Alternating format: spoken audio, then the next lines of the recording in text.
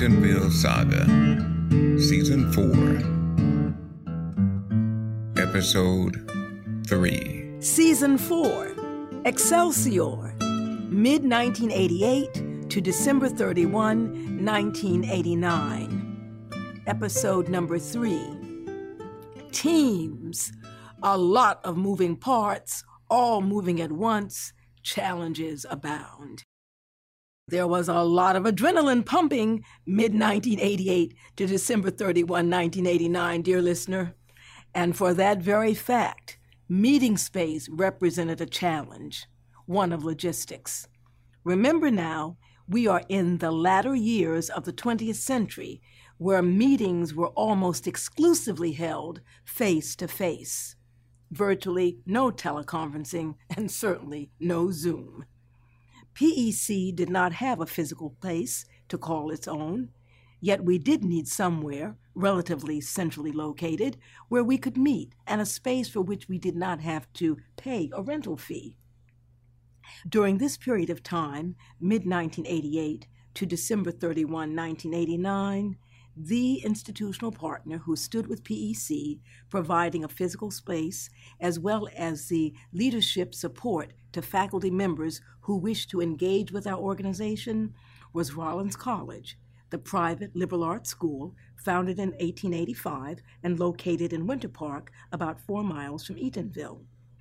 You may recall that in an earlier episode, I have referred to the Rollins president, Dr. Thaddeus Seymour, and his embrace of Eatonville, and to Dr. George Grant, the Morehouse alum who served as director of libraries there at the college. Practically speaking, the second floor of Olin Library, back area of the Stacks conference table, became PEC's de facto home. Indeed, we did meet occasionally at other locations, and of course our Eatonville meetings took place within the town.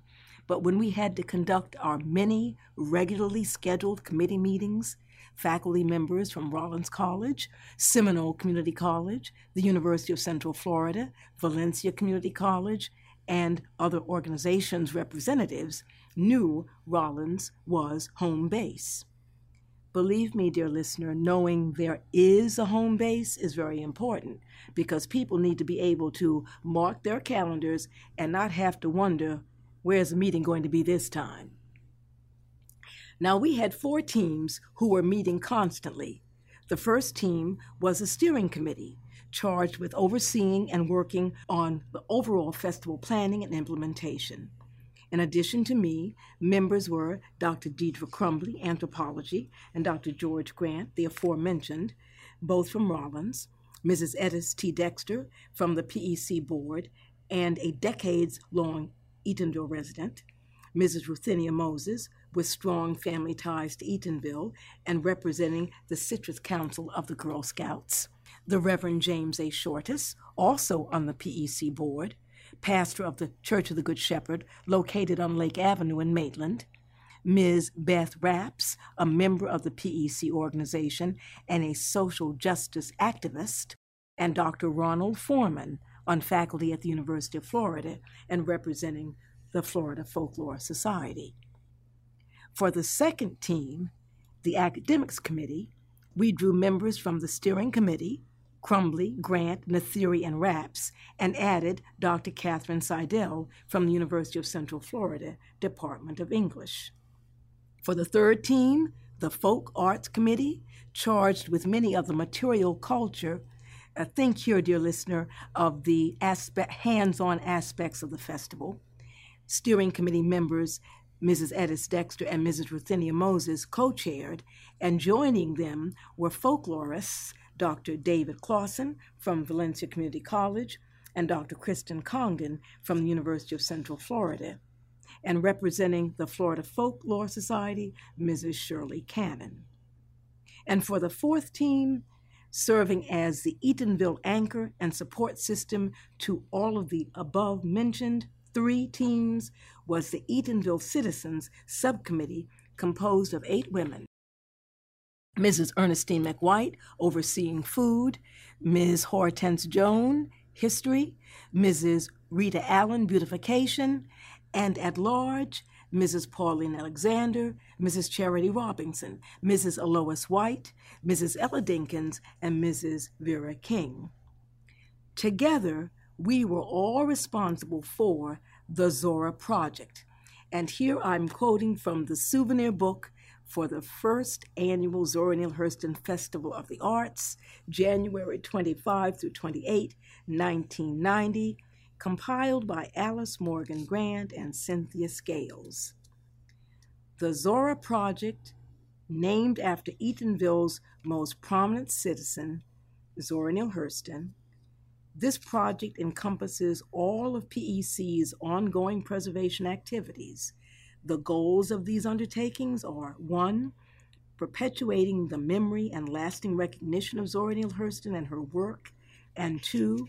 Preservation of the Eatonville community. This first annual Zora Neale Hurston Festival of the Arts is our most ambitious activity to date, end quote. Ambitious indeed. So much of our process involved thinking at the highest possible levels and then executing flawlessly.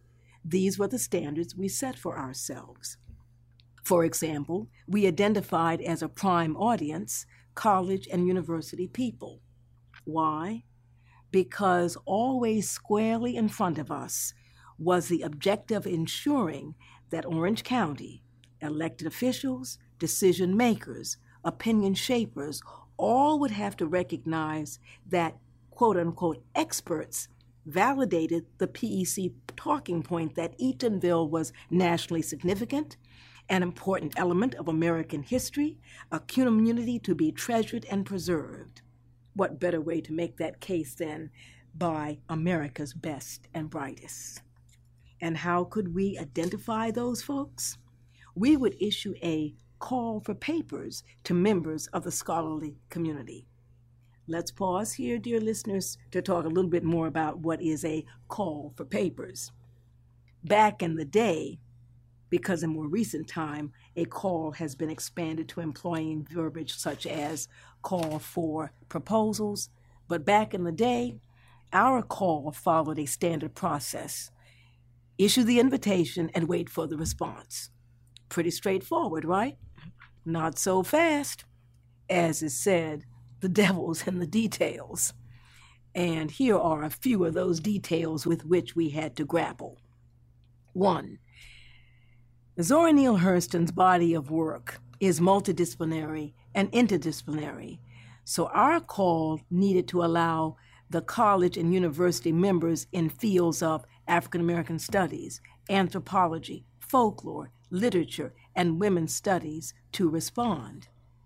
2, the academic committee would have to not only create the call, but also establish a system so that the respondents remained anonymous, ensuring favoritism played no role.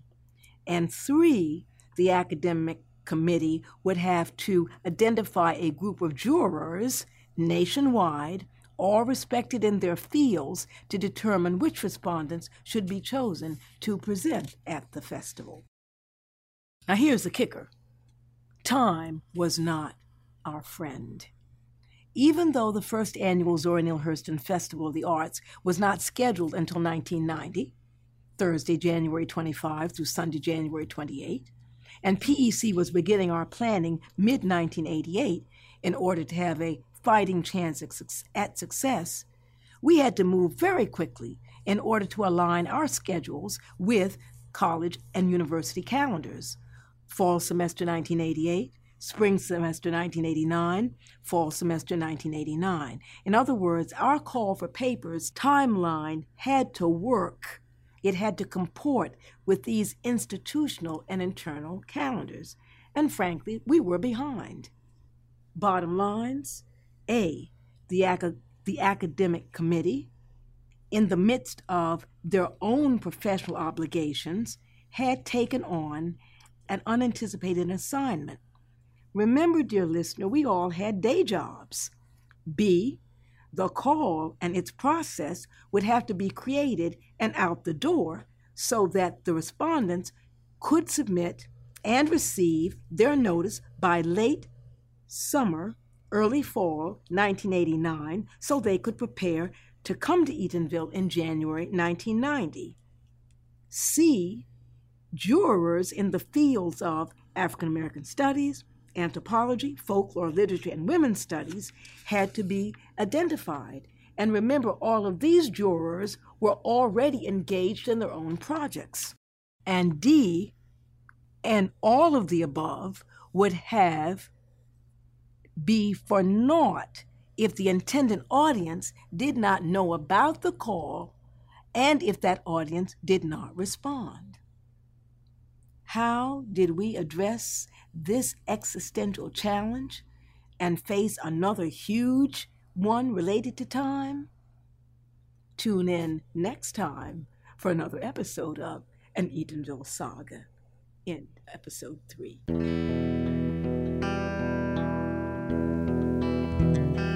You've been listening to An Eatonville Saga. Executive producer, the Association to Preserve the Eatonville Community, Inc. Podcast concept and storyteller, NY Theory. Eatonville native and executive director of the Association to Preserve the Eatonville Community, Inc. PEC. Produced and directed by Ken Moore. 2020 copyright by the Association to Preserve the Eatonville Community, Inc. All rights reserved. Thanks for listening. If you would like to support our podcast by giving, you can give to PEC at www.givetopec.org. That's www.give2pec.org.